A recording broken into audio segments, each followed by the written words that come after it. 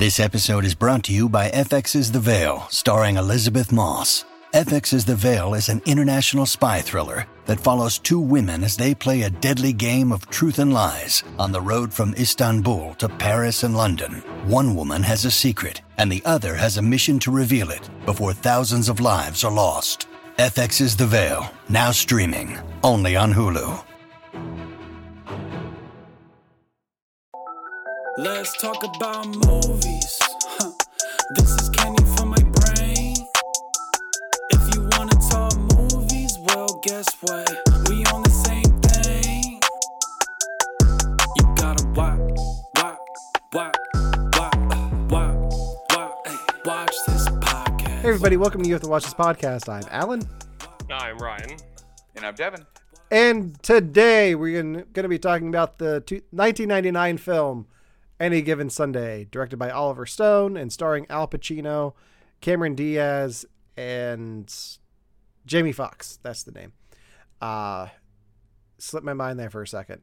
But before we get into that, thank you for everyone who joined us on our Victims and Villains live stream over the weekend. Devin and I had a lot of fun talking about trilogies, and I have yet to change out most of my background, so that was a lot of fun. We're going to be uploading that to our YouTube channel here soon. And on that note, I do want to address something that has changed. I haven't talked to these guys about yet either. If you watch us on Twitch and you fall behind on our show, you may realize that Twitch has changed its settings, so all of our older shows are disappearing a week after they air. So do yourself the favor and head over to our YouTube channel and hit subscribe. All of our shows are live streamed there as well, and anything that we do outside of the live streams gets uploaded there. So best bet, if you want to catch up on older shows of You Have to Watch This Podcast, follow us on YouTube. Subscribe. Smash that subscribe button. So, Yeah. It kind of hurt a little bit. Ryan, I see you dressed up for tonight. Well, of course. Ryan or Devin, I see you're wearing a Jurassic Park t-shirt again. Who could have Yeah. guessed? Who could have guessed? It's anything. Yeah. It's always. It's my Tuesday night shirt. Yeah. You're like a cartoon character. I am. I own one shirt. It's a closet full of Jurassic Park shirts. Yeah. Exactly right. Devin, Yes. we start off the show each week talking about things that we've watched outside of the You Have to Watch This Podcast pick for the week. So, Devin, have you watched anything outside of Any Given Sunday this week? I have. I ask because I know the answer. You know it all too well. So, Alan and I did a special Patreon stream for Victims and Villains. And for that, we ended up watching the movie Aline. Yeah. Aline. We watched the movie Aline. Guys, okay, so for those of you that don't know, this is the unofficial Celine Dion biopic. We watched this. I watched it over the weekend. I'd like to think that this movie more happened to me than I actually watched the movie. So for those of you that aren't aware of what this movie is, this movie made a lot of noise on the internet because the main actor in it, Valerie Lesemier, is what I'm assuming her name is pronounced. She plays Aline, throughout every point in her life, to the point where they even love guru her head on a toddler's body for the first half of the movie. And I haven't stopped having nightmares about it. I woke up screaming in French the last 3 nights in a row. It is the most horrific thing. But that's not the worst part. Alan, do you want to tell them the worst part about this movie? So I get Devin to agree to watch this with me. And he asked where he can watch it. It's available on Amazon Prime for anyone who wants to watch it. But this is the warning that I have to give you. About an hour after Devin says, okay, I'm watching it now, he messaged me saying, oh, the English subtitles don't work. So he had to watch the whole movie in French. The only time the subtitles would work is when because I had the same experience. The only times the subtitles worked was when it was an English song being sung in the background And even then, they were off by like a line of the song. And it was so weird and like hard to watch because of that. Like, just technically speaking, it was a difficult watch. I don't know French at all.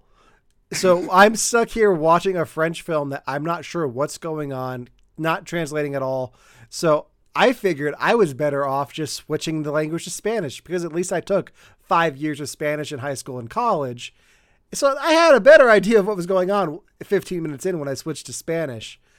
But, oh man. Speaking of Celine Dion, y'all going to talk about the Ryan Reynolds tweet? What did he tweet? I don't know. I didn't know that Ryan Reynolds tweeted. I'm going through his Twitter page at the moment, and all I'm seeing is stuff about him and his soccer team, and that's it so far. Hopefully a friend of the show, Bill, will let us know. Oh, let us know, because I do want to know. Oh, it's a video. But yeah. Oh. Is it? Oh, it's this one. What is it? You got share with the class. Okay, so share with the class. I haven't watched any more than 4 seconds of the video, but my guess is it's a Deadpool 3 announcement, because the title of the tweet is "Hard keeping my mouth sewn shut about this one." Oh, yeah, it was all over Facebook about like 5 minutes before we went on. Hugh Jackman's coming back as Wolverine, and he's going to be in Deadpool 3. Oh, that's awesome. Wait, what? Okay. Hugh Jackman's coming back as Wolverine, and he's going to be in Deadpool 3. Hold on. Wow. Full disclosure. Today just got even better for me. Like already a good day. Already a good day. Like, oh, wow. man. So, wait. Deadpool 3 is happening, and Hugh Jackman's coming back as Wolverine. Yeah, the logo is the Deadpool symbol with the Wolverine like slashes through it. Oh, there it is. Oh, that's exciting. So it looks like Hugh Jackman walks through the background of his video. That's fantastic. I love that. Well, that worked out nicely. Thanks, Celine Dion. Or not Celine Dion, because the film opens with a card that says this film is based on Celine Dion's life, but not really. I hate it. It's so weird. Even though the plot points were just the Wikipedia page of her biography. If you want to hear our full review of it, where Devin and I get kind of serious and deep about it for a minute, go check out our friends Victims and Villains on Patreon, and support everything they do there. So... Ryan, how about you? Have you watched anything in the last week that probably broke news in the last hour that I didn't know about? Nothing that breaking, but I've watched 2 shows. I'm going to hold off on one, but I watched the first 3 episodes of Andor, and Alan, I know that you did too. Mm-hmm. And I've always wanted a Star Wars story about a soldier. I think I'm getting that. And the first 3 episodes is showing that this is what I wanted. And in fact, I didn't mean to binge all 3 episodes, but I did. And then right after that, I watched Rogue One, and I was up until about 1:45 in the morning because of this, because I watched all 3 and then the movie. Okay. So. I kind of forgot that Andor came out last week. Like, it was Wednesday morning and I saw it was out. I was like, I thought that was next week. And I was like, okay, like I'm all in. So I didn't binge them all back to back, but I watched them all in that day. I'm really enjoying the show. I think it's very well done. I like that the sets are practical. I like Cassian Andor as a character. I have his jacket, so I'm really enjoying it. I'm excited to see where they go. I feel like if they didn't release the first 3 episodes at once, it would be a bigger sell for me, like a tougher sell for me. Really? But I'm glad that they released all 3 at once, because I think it does a really good job of establishing where the story is going to go and setting everything up. Yeah, I mean, I know it would be really weird if they did. There's a part of me after I watched it the 3 episodes, and then I saw that each one has a different length time, I remember thinking to myself, like, why didn't they just release this as one massive thing? But then that would be kind of weird because it would be like movie length. And this, like where those first 3 episodes go would be really weird to have that just be one long piece, and then for it to end the way that it did, it would be like I don't know, like or they could have done that and then just labeled it forward, just like a book, because that's basically what the 3 episodes are. I think part of it is for the Academy. There are rules that they have to follow if they want to nominate certain episodes. True. So okay. Are any of these episodes like nomination worthy? Like, are some of them that good? I mean, it's Star Wars, so yes. So no. So yes, a while ago, but lately Devin, not as much. I feel like some of the actors do a well enough performance in the first 3 episodes that they could be nominated by some independent film awards guild. I'll put it that way. Okay. I'm still very skeptical. Can one of you give me like a 2-sentence thing that's gonna make me go, okay, I'm interested now? Is there anything like that, or is it? Did you love the guy from that movie you were fine with? He's here and there's more of him. Star Wars spy thriller. All right. Yes, that's basically what this is. How many Bothans die in the first episode? 2. That is many Bothans. Yeah. Perfect. Do you want to know the setup of the show? Because I think that will. Yeah. That'll help him. So Cassian Andor accidentally kills a guy and has to kill another guy to cover his tracks, and the rest of the show is him being hunted by the corporate police. So. Yeah. Corporate police. This is something, Devin, that you're going to like. Independent security contractors working for the Empire. I do actually really like that. I just figured it'd all be stormtroopers. No. So that's cool. I mean, like, I remember looking at Kristen and going, Devin's going to love this concept. Yeah. Like, that's... And go ahead. And your guy, Saul Guerrero, is going to show up at some point, so... They're going to give him the story that you need, Devin. Okay, because what they're going to do, based on what I think they'll do in Rogue One, is they're going to have 3 phenomenal episodes of this show. Then they're going to have 5 episodes of Saw Gerrera very slowly eating food. And then they're going to have one really good episode to end it. That was his role in Rogue One.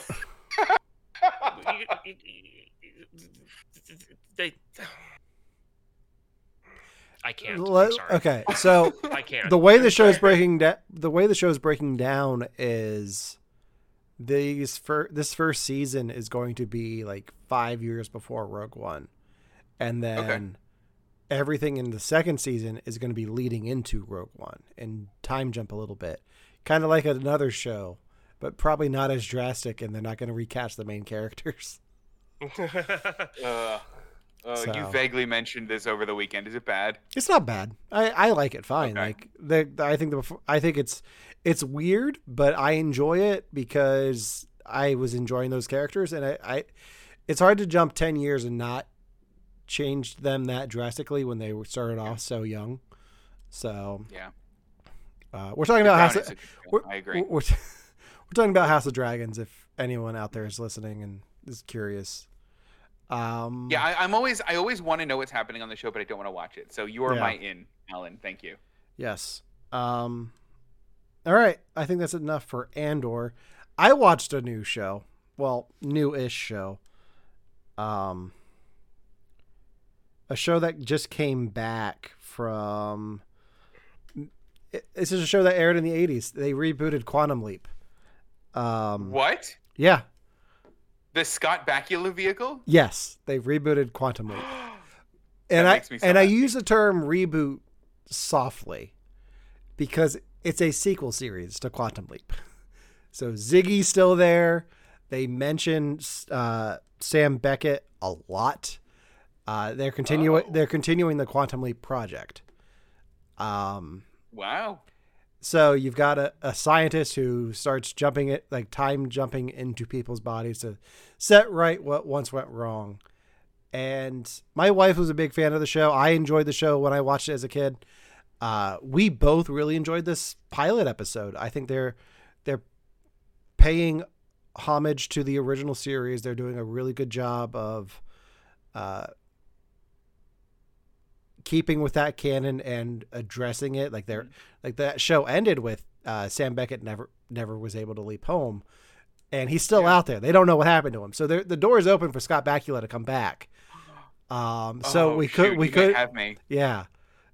So if the show does well enough, I think they might be able to get him. I think they tried and couldn't get him for the first season, but what's interesting about this one is because we're in 2022, like we're in the future that he jumped from.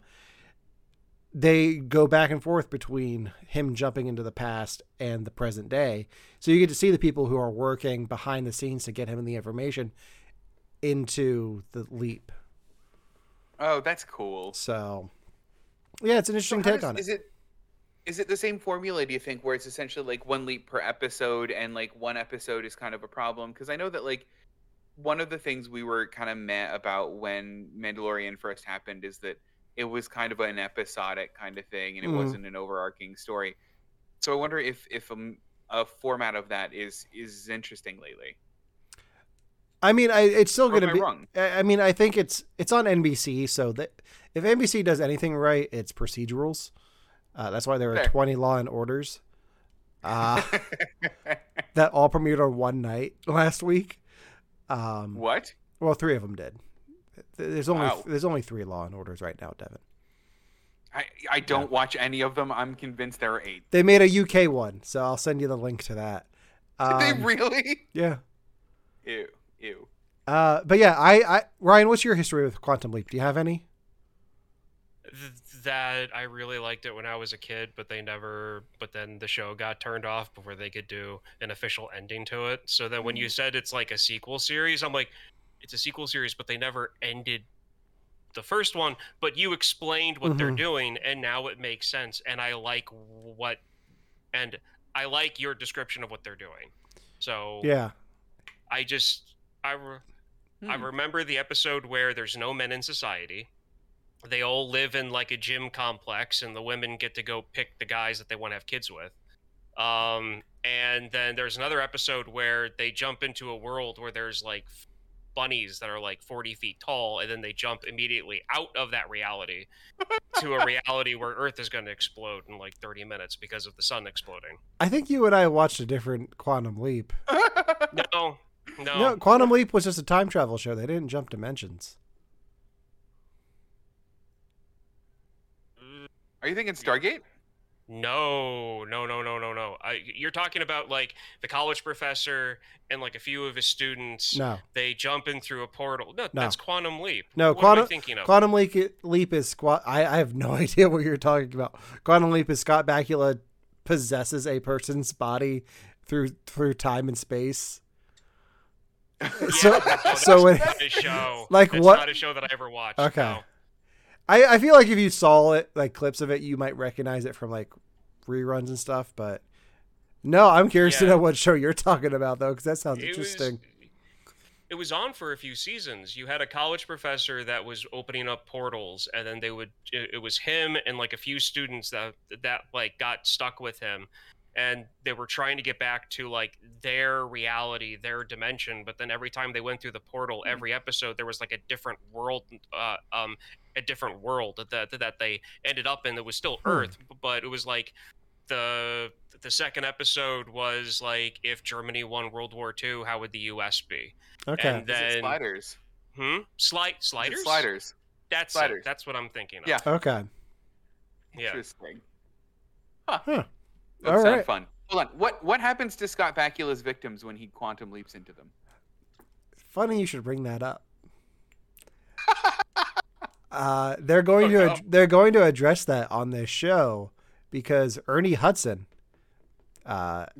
is on the show, and he plays somebody that Sam Beckett leaped into. So Oh, they're weird. going to address that. There was an episode where he leaped into a Vietnam soldier, and Ernie Hudson plays that soldier. So they're going That's to they're really going cool. to Okay. address that. So I can't wait. yeah. All right, I think that does it for the We Watch This segment of the show. Let's move into today's main topic, the 1999 film Any Given Sunday, starring a yelling Al Pacino as pictured below. Ryan, this was your pick. I'm going to let you take it away. Okay, so this is Any Given Sunday, like Alan said, came out in 1999. It was directed by Oliver Stone. So just because of that, I know we're gonna have a lot to talk about when it comes to this movie. And also, like Alan said, it's starring Al Pacino, Cameron Diaz. You've got Jamie Foxx, Dennis Quaid, James Wood, a ton of other people. And pretty much this film, it take what Oliver Stone did to Wall Street, or did for Wall Street, and he focuses that lens on professional sports, kind of looking at the NFL. But of course, he can't use the NFL, so he created up his own league to actually do it. I remember seeing this movie when it came out on VHS and DVD for the first. That was the first experience I had with it. I did not see it in theaters. It was a movie that instantly grabbed hold of my 15-year-old brain and was like, look at all of these cool camera effects and all of this semi-modern music. You should love this. And I was like, yes, I do. And it's a movie that it's been I've tailed off of it a little bit over the past couple, like 10 years. And I occasionally go back to it whenever I can. And it's a film that, like, I wouldn't say it's one of like my favorite films, but it's definitely a movie that I can always find a lot of entertainment value to. So before I get into some of the topics that I actually wrote down in my notes, what is your guys' relationship with this film? Did you ever hear about it before now? I had heard of it. In the back of my mind, when Al Pacino was cast as Joe Paterno a few years ago for the movie they made on HBO, I was like, I could see him as a football coach. I don't know why, but I could see that. This is why. I had never seen this film. I'm amazed by this film. I don't know if that's a good thing or not. Time will tell. There was a point where I messaged you last night. I was like, Ryan, what the hell? Yeah. So there's a lot to talk about, and I'm excited to talk about it. But I don't know how I feel about this. That's fine. That's fine. This is what I expect from from a Stone film, to be perfectly honest. So, as far as I'm concerned, I had heard about this movie. I have a couple of friends who are into football and, all of this kind of stuff. So they'll watch all the football movies, all the baseball movies, all the sports movies. So I had been recommended this movie a few times by people who were like, it's better than a football movie because there's a lot of really good effects in it. And there's a lot of, it's a good story on top of just being about football. I think you'd like it. And with your lead into it, I didn't know Al Pacino was in this movie, despite him being in orange on the front of the cover. Okay. And I knew Al Pacino was in the movie, and then recently, since we've been watching so many sports movies, I actually was pretty excited about this one because I knew that this was kind of one of the classics, and some of the classic sports movies just kind of hold up. They just do. So like, a lot of the ones that we've watched on the podcast, I've actually really enjoyed, even though like I won't sit down and watch a game of football. So I was pretty excited for this one, and that's kind of where I'll leave my thoughts for now. Okay. So I wanted to get some of my football sport geekiness out of the way so we can get to the actual topics that Oliver Stone covered in this, because I figured the best way to do this is just to channel it myself. So just to give you guys some basis for where Oliver Stone took, got the idea for this, how much help he had to actually create it. It's based off a book. I've never read it. I didn't look up anything really about it except for the author. It was based off a book of the same name that was written by Pat Toomey, who played 142 games in the NFL for 4 different teams from 1970 to 1979. Okay, so that's where the inspiration for this story comes from. On top of that, they had, and this is the part that I had to actually go through and watch the movie, and I had to go online to find as many resources as I could. There are actual 15 pro football players that are extras on this movie. Wow. And stars. There are 2 of them that are like lead actors in this. 9 of those 15 players are Hall of Fame football players. Oh, wow. Okay. Jim Brown, the defensive coach for the Sharks, is one of the best running backs who've ever played the game. He walks into a room of like football fans, he's God. Like that's who. Wow. That's who he is. And Lawrence Taylor, who plays Shark, the middle linebacker, he is a Hall of Fame monster. He is one of the most notorious, angry, most feared linebackers of the modern era. He played in the 80s and 90s. So he played that character, Shark. Like, that's Lawrence Taylor. That's a Hall of Fame football player. Wow. So I wanted to get all of that out of my system, just to, there's that. And then the reason why I'm wearing this football jersey that I am today, because Dick Butkus, who is a quarterback, who is a middle linebacker for the Bears in the 70s, played as was in the movie as a cameo as the coach of the Californian team of like the California Kings or whatever. Yeah. And there was a lot of other people in it too, along those lines. But one of the things that I like about this movie is that even though it was made back in 1999, it covers a lot of topics that has pretty much been dragged through the sports media about the NCAA, the NFL. And I just want to go through some of these topics and we can hit your guys' stuff too in between these. Yeah. Okay. So can I guess? Can I guess what one of them is? Yeah, sure. Concussions. Yes. Yeah. That's a big one for me. Yeah. In fact, That's we'll a big just one. start there. Yeah. We're just going to start there. One of the reasons why I dropped my fandom for the entire NFL was because of the concussion scandal. The NFL was covering up who was getting concussions and how often they were playing. And pretty much what happens in this movie where the team doctor is pressured by ownership and just their own ego to like let these people play knowing the damage that's going to be done happened with a lot of teams. A lot of teams for a long time. In fact, McMahon, a quarterback for the Bears back in the 80s, who won the Super Bowl, he's come forward and said there are times when like he'll spend days, like he will just black out for literal days.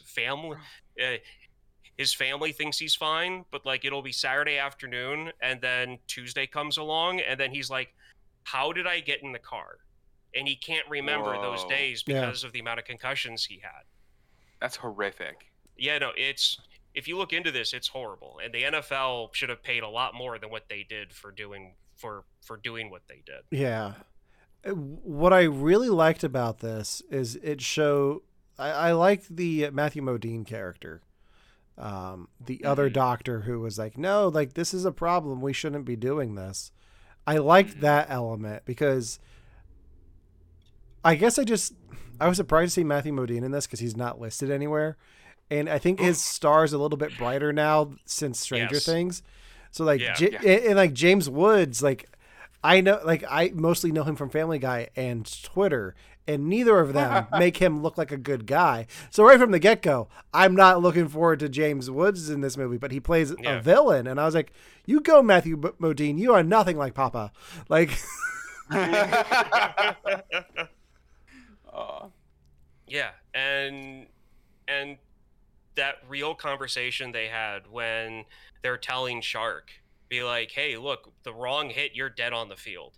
Like this Yeah. is what it is." And then Shark's like, "I don't care. I need my stats. I need my bonus." Mm-hmm. It's like after that, fine, I'll do whatever. And it just shows the reality of like James Woods' character wasn't necessarily wrong about what he was saying about the players, but then at the same time, Papa, Yeah. when it comes to medical ethics, is 100% in the right for telling, look, these players need to know exactly what's going on. Well, that was one of the things that surprised me got brought up already.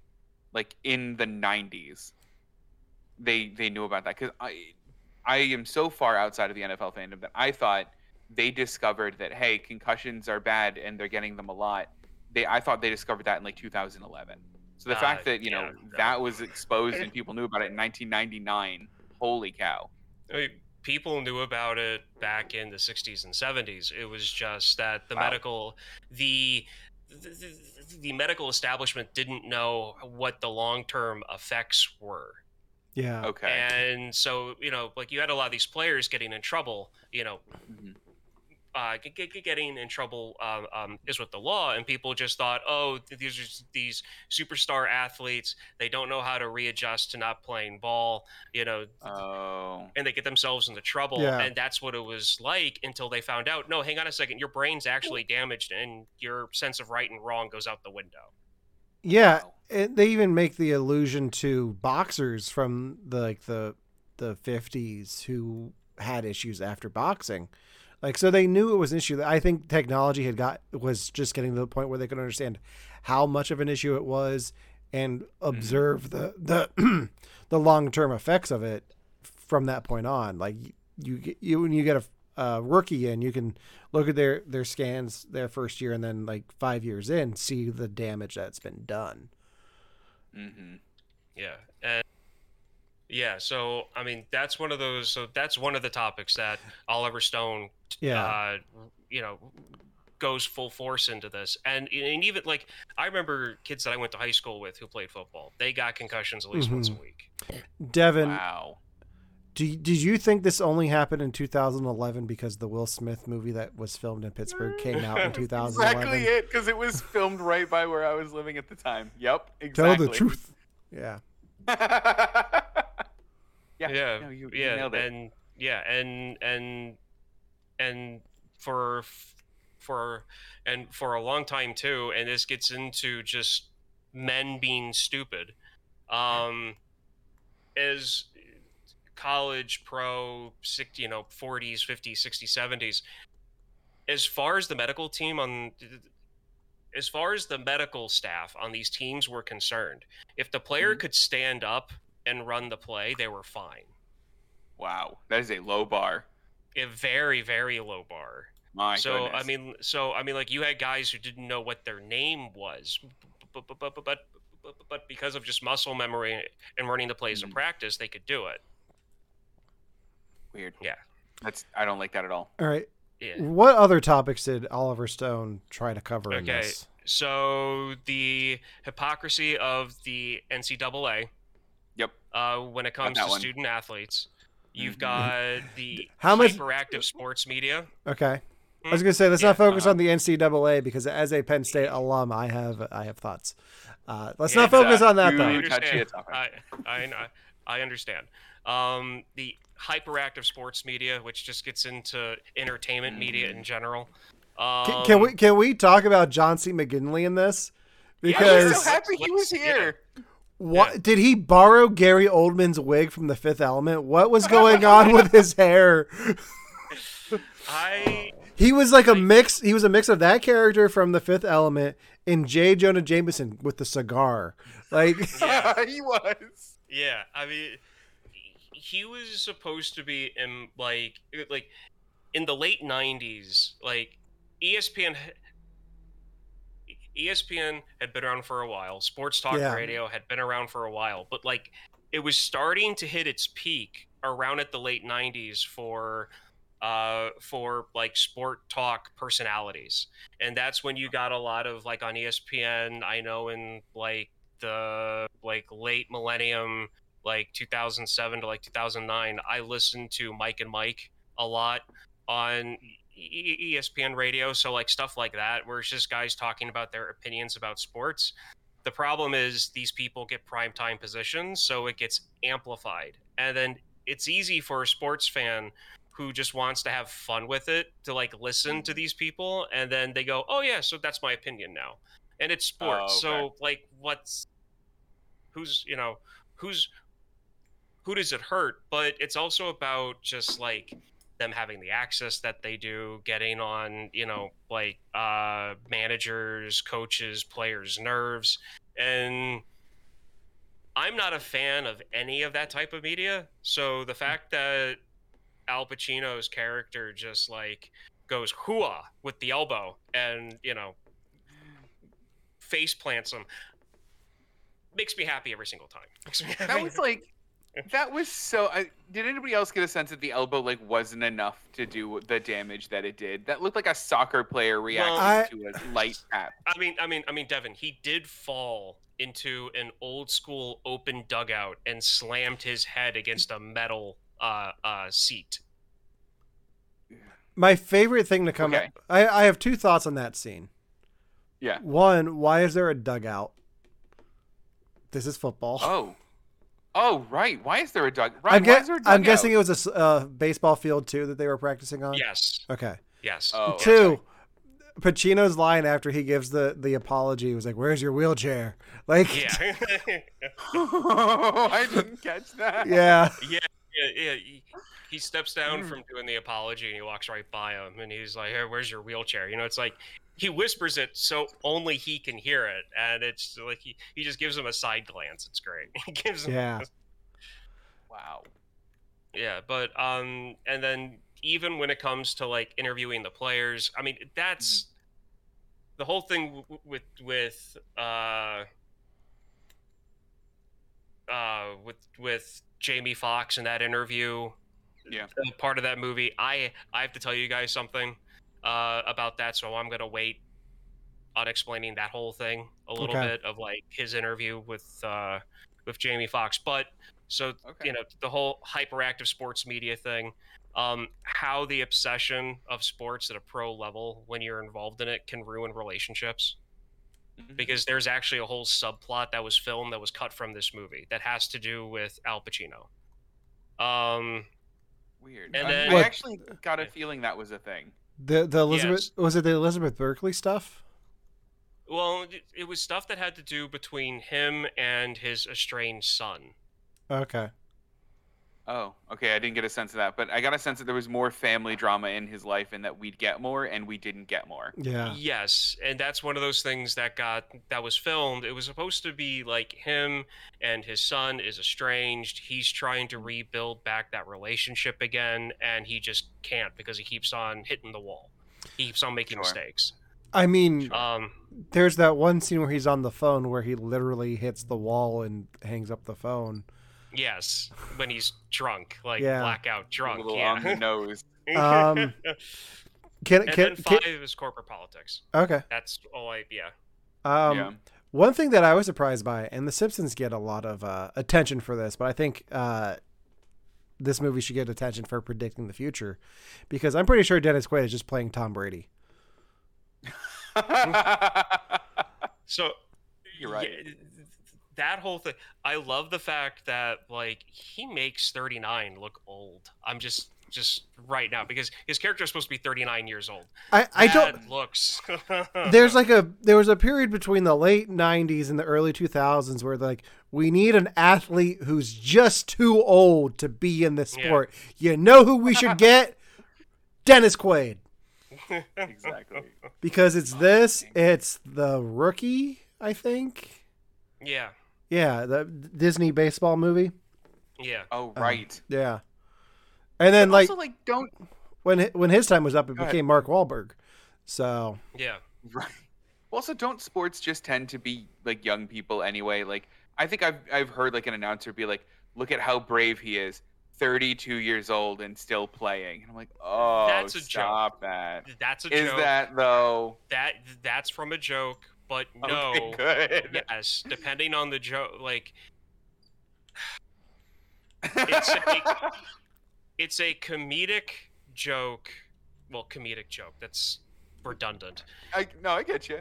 It's a joke that's based off reality because yes, you have certain positions in sports, depending on the sport, that yes, if you're over the age of 30, it's kind of tough. I mean, like right now, this year, I am processing the fact that I am at the age where if I was in the clubhouse of any of the teams that I follow, I would be jokingly referred to as the old man. Oh, man. And on top of that, I found out at the start of the season that the manager for the St. Louis Cardinals, the team that I follow, the manager is 36 years old. I'm 37. I am older than a Major League Baseball manager. Oh, no, Ryan. So I have finally crossed that realm of a sports fan of I'm not watching people my age play sports anymore. I'm watching people my age coach and manage the people who play the sports that I watch. Wow. Oh, this got depressing. I'm going to cry. Oh, gosh. Now you guys are like 4 or 5 years younger than me. Yeah. So you've always still okay. you've always been the old man of this podcast. So Nah, that's fair. It makes me feel better. Ugh. But yeah, so I mean, like those were the main topics that I feel that Stone was really focusing on. okay. Yeah. I want to take a break from this conversation because you said this is what he focused on. Does he focus on anything? Because this movie seems this movie's a mess. This movie's a mess. Like it's a mess. Yeah. Okay. Oh, okay. Good. I'm glad we got this out of the way. Because you look at something like Wall Street, like that you had us watch, and that seems like a pretty straightforward story and like not super stylistic. I don't know what Oliver Stone was doing in this one, but there's like so many weird cuts in this and transitions that don't really pay off until the end, if they do at all. It's just bizarre. And okay, we got to talk about our favorites because I have two favorites. Okay. One of them is right in the beginning of it. I knew this movie was not going to sit right with me when the football player runs into a table full of all sport, which I miss, by the way. This movie made me miss all sport. But he runs into a table full of all sport, and while he's doing it, you hear cartoon brake noises. Why did we do that? Well, okay, so this is, if this helps, the way that I see this movie and a way that a lot of other people that like sport fans that I know that will see this movie, this is like sports art film. If you were to make an art film about a football, this is what you would get. Because the whole break thing, that's alluding to the fact that almost everyone who plays football says when you get to the pros and you're getting hit and tackled, it's like being in a car crash. That is a very common analogy. That is a very common analogy. You talked me down off of that one. Darn, good job. You know, it's like the brakes and the tires squeal and it skids and, you know, and the car goes into an accident because it's a broken play. He lost control of the wheel. I can't argue with that. I wanted to. I can't. If anything, what I would call this film is a experimental football film because of that stuff, because of the way he transitions stuff, the way he has these transitions with old-timey football pictures throughout the film. Like it's there's a lot of experimental elements to it, and I think that's what took me out of it every time something like that would happen. Like there'd be a scene with Pacino and Jamie Foxx talking, and it would just cut randomly to skylines of Miami, and I'm like, did you not get enough coverage for this shot? Like, what's going on here? This is my favorite part. Okay, so I'm gonna break down that that dinner thing. Oh, So please do. so like he walks in and there on the TV is the one classic epic movie I have not seen. It wasn't Ben-Hur, was it? It was Ben-Hur. There we go. Thank you. Yeah. And it's the chariot race scene. Yeah. Mhm. And during the angry part of that conversation, you get cut-ins of that chariot gladiator race going on because you have two gladiators Yeah. fighting each other verbally. And so that scene that's playing on TV is supposed to represent the physical tension of what's going on in that conversation. Prior to that, Paterno's talking about all of the classic football stuff about like the past and and sacrifice. So he's talking about all these people, and so they're showing the pictures. To me, I like the way this movie was done. Yes, the cuts are ridiculous. They're distracting. It takes you out of it. But I particularly like when they're talking about something like the past, the glory days, and they're having like pictures of like Vince Lombardi, pictures of, older teams flash in because it's showing the context for that character and why he's explaining what it is. Yeah, and those two examples that you just gave, the old days and the gladiator stuff, makes sense. Yeah. But there were scenes in here where they just cut randomly mid-conversation to the skyline of Miami, or just clouds. One person sitting in the stands by themselves, and I'm like, okay, like it's just not consistent for me. Like if there's a meeting between for those shots, like I don't know what it is. Yeah. No, I completely understand. I completely understand. What I figured is this movie is not made for me. This movie is not made for somebody who has an outsider's view of the sport, who's somebody who's like I loved the acting in this movie and I loved the social commentary when it was presented. It never really answered any of it, but it did bring it up, which was nice. I like that. I am not interested almost at all on what's happening on the field, in much the same way that like I've gotten into Ted Lasso. I couldn't care what the soccer players are doing. Give me more of him. Give me like he's the reason why I love it. This movie isn't for me because like when they show the pictures of those old football players, I just get like Dead Poets Society vibes. I don't get back in the good days or wow, yeah, that's when men were men and helmets were leather. Like I don't have those same feelings. I just go, wow, that's an old picture and I could be watching Al Pacino act more. Okay. So maybe that's my like maybe it's just no.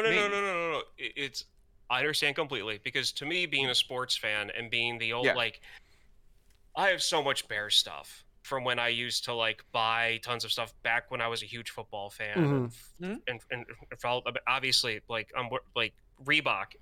If anybody wants to know how long it's been since I've bought anything for football, Reebok. They haven't been creating stuff for the NFL for like 10 years. I didn't know that. So the reason, like, I love all of the football action in this, even though, yes, you've got like 15 cuts to show one pass. Yeah, I know it's ridiculous. I get it, but it's all done from the perspective of certain people on the field. You get, you're going to get a perspective from a lineman, from a cornerback, from a referee, from a fan, from one of the coaches, all on field level. And that's why you've got all of the different angles going on for like one thing. And that's why, yeah. Yeah, and especially whenever like the picture vibrates a little bit and it almost looks like it should be like a 3D thing. One of the things that Oliver Stone wanted to do was kind of put you in the perspective of one of the players, and that was supposed to represent like the tension, your adrenaline shooting, sweat in your eye. So like you can kind of see what's going on, but things are a little off. Like that's why all of the action looks the way it does, because he wanted to put the viewer on the field with the players. I can see that. And there was a couple of shots too that I thought were interesting. Like when they had the cheerleader shots, you got the perspective of the cheerleaders from from the football field. Yeah. You basically saw them silhouetted. You wouldn't get a good view of them if you were on the field. That made sense.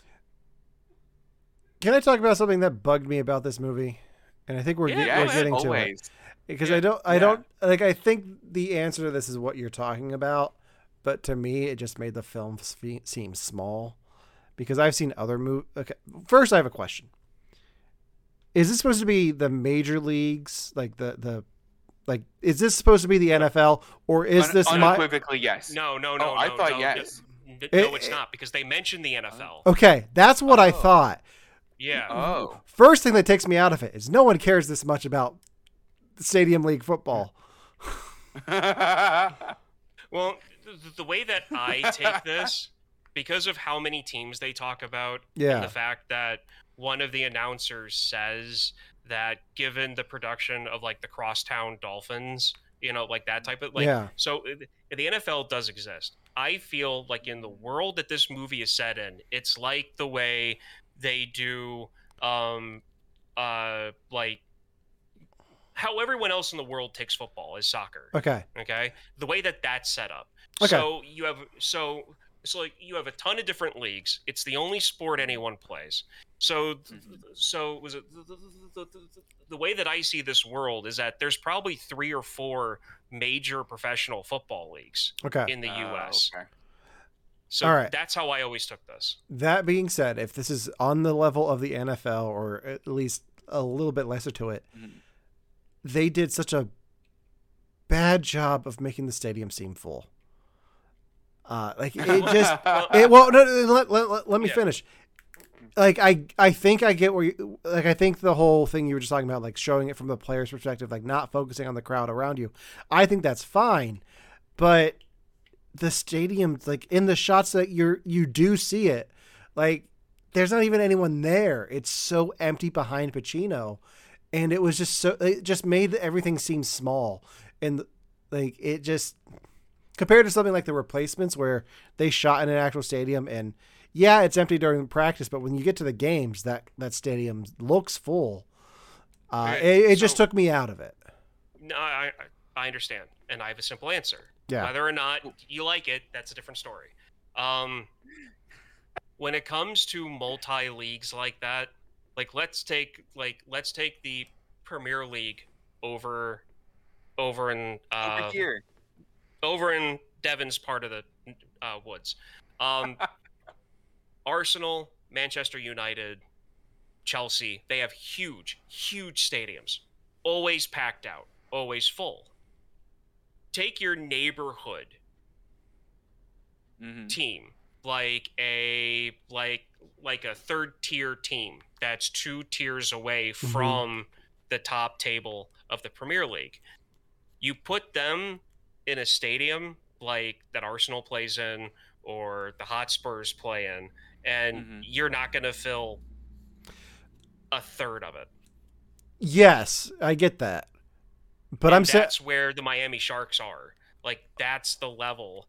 If the NFL does exist in this world, you're talking about a quasi semi-pro team that's what the Sharks are. Yeah, and that's fine. But still, the stadium right behind, like, front row seats should not be empty. I mean, that's fair. That's pretty. Like, pretty close. Like, Devin and I were on the set of The Dark Knight Rises, a multi-million-dollar Batman movie that shot in Heinz Field. In that stadium, they only tried to fill an end zone, and it was still sparsely populated. Right. And you put people, like, I think it's a more logistics thing for getting the stadium and getting people in there and, like, budgets for this, which is fine. It just took me out of it.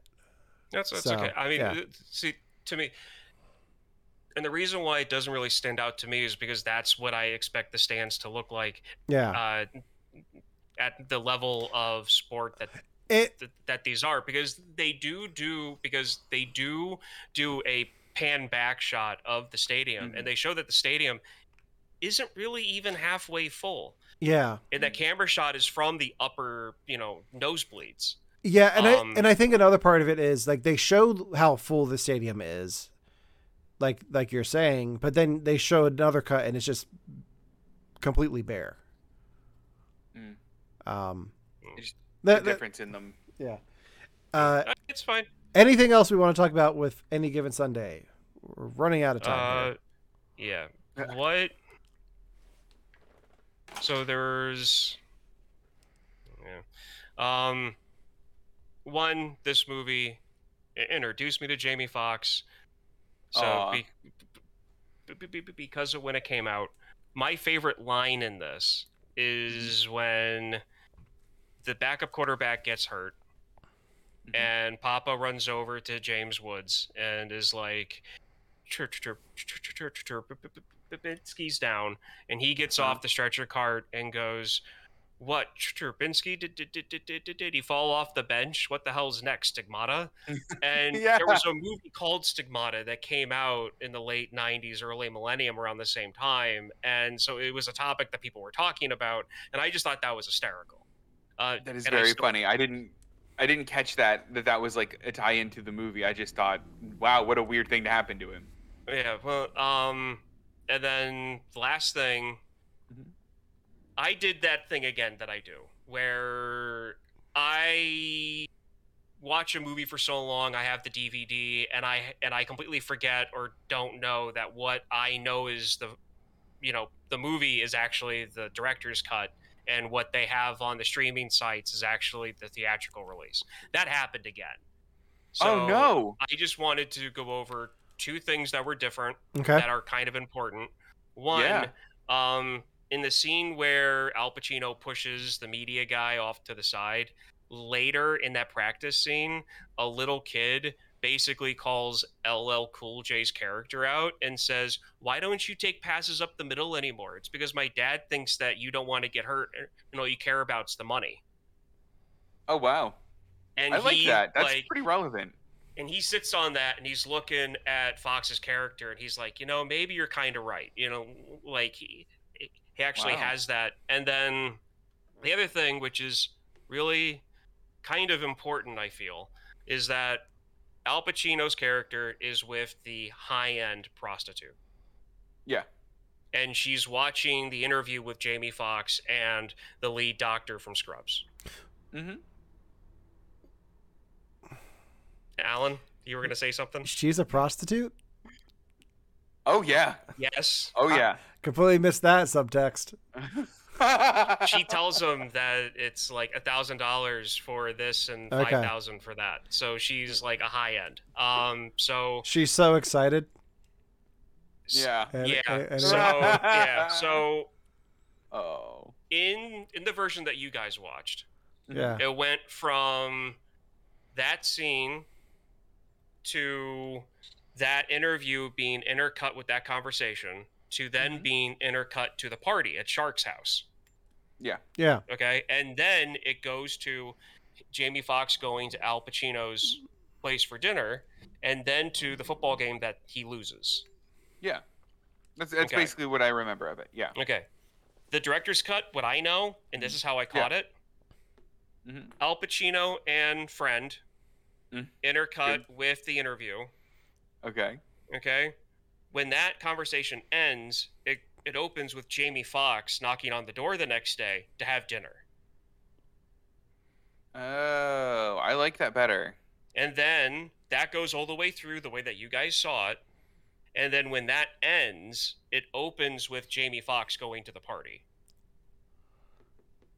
I think I like that better. And then the party scene's extended because LL Cool J's character tells Shark what Jamie Foxx said about the defense. Mm-hmm. Oh my gosh. And Shark goes and uses a circular saw to cut Jamie Foxx's SUV in half. And calls him out on being a jerk. And then pretty much the rest of what you guys saw is what the rest of the movie is. Yeah, I mean, if that had happened during before you get to the bulk of that dinner scene, I don't think it would have made much sense. But no. I think that I kind of want to see that scene now. I like that. Yeah. I didn't think I wanted to see. I didn't think I wanted to see more of this movie, but I want to see that. Yeah. And then even the conversation that he has with his friend, his lady friend, he asks her, "Is a check okay?" And she says yes. And then in the version you guys watched, it cuts there, and then it goes to Fox going to the party. In my version, and this is another reason why I was like, hang on a second, there's something missing here. It cuts in a way because Jamie Foxx in the interview comes up again, and then it goes away, and she's at like a mirror doing her makeup and on the phone, and Al Pacino comes around the corner with the check, and he's going to hand it to her, and he says, hey, maybe, like he pretty much asks if they can start an actual relationship. Like he does that whole Moulin Rouge thing with her, and she just looks at him and goes, I like you, but you don't want to do this.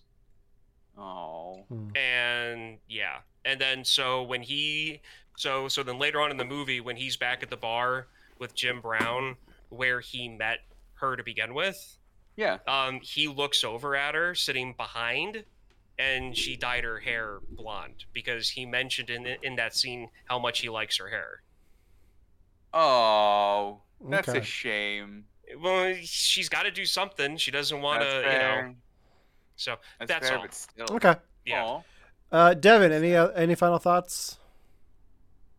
There's a character in this thing called Vivian Struthers, and that made me uncomfortable the whole time. I hated the rapping part. With the DMX song? Got a rap career. Oh, that. Yeah. Okay. Oh, wait. Oh, yeah. No, wait. There's a DMX song in here? Oh, you didn't? Yeah. We can't say the name of it, but yes, there is. It was the song. I'm sure I hated that too. It was the song that repeated the word that we can't say over and over and over again. Yeah. Okay. Great. Hated that too. Yep. Okay. Which I mean, to be honest, all of my friends loved DMX when I was going to school when this came out. So I've heard that. So I mean, so like that song was normal to me. So to me, even now, it fits for that scene, and I absolutely love that sequence. It fits for the scene, but at the same time, I don't know if a director like Oliver Stone should be putting that in his films. Fair. I understand completely. It was 1999. I get what you're saying. It just I love the look on Cameron Diaz's face in the final scene where Pacino's like, I'm going to Colorado. and I'm taking Beeman with me. Hoo-ha. Like, that was just a great way to end the movie. Because I didn't need to see them play another game, but I like that he gets to move on and screw over the Sharks. Yeah. I have to say, him and Cameron Diaz going at each other, I want to see more of that. She was good in this. Yeah. I mean, she played a cartoon bad guy, but she was good for it. Yeah. Yeah. Like just the intensity that both of them were going back and forth at each other. And Al Pacino, both after they would yell cut, he did this with Jamie Foxx too, where he would keep that intensity after they would say cut. And then he told both of them, and you're a good actor. I love that. Oh, what man. a treasure. Oh. I need more Pacino in my life. Maybe I'll go watch Godfather 3 now. Ooh, maybe you might not like that. Okay. Maybe I'll watch the Coppola cut of Godfather 3. There we go. Now we're better. All right. Is that it for Any Given Sunday?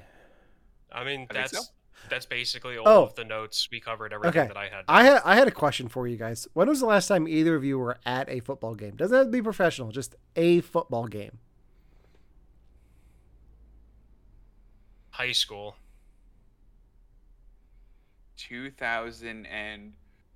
this was 2012, 2013. I went to a Steelers preseason game. Okay.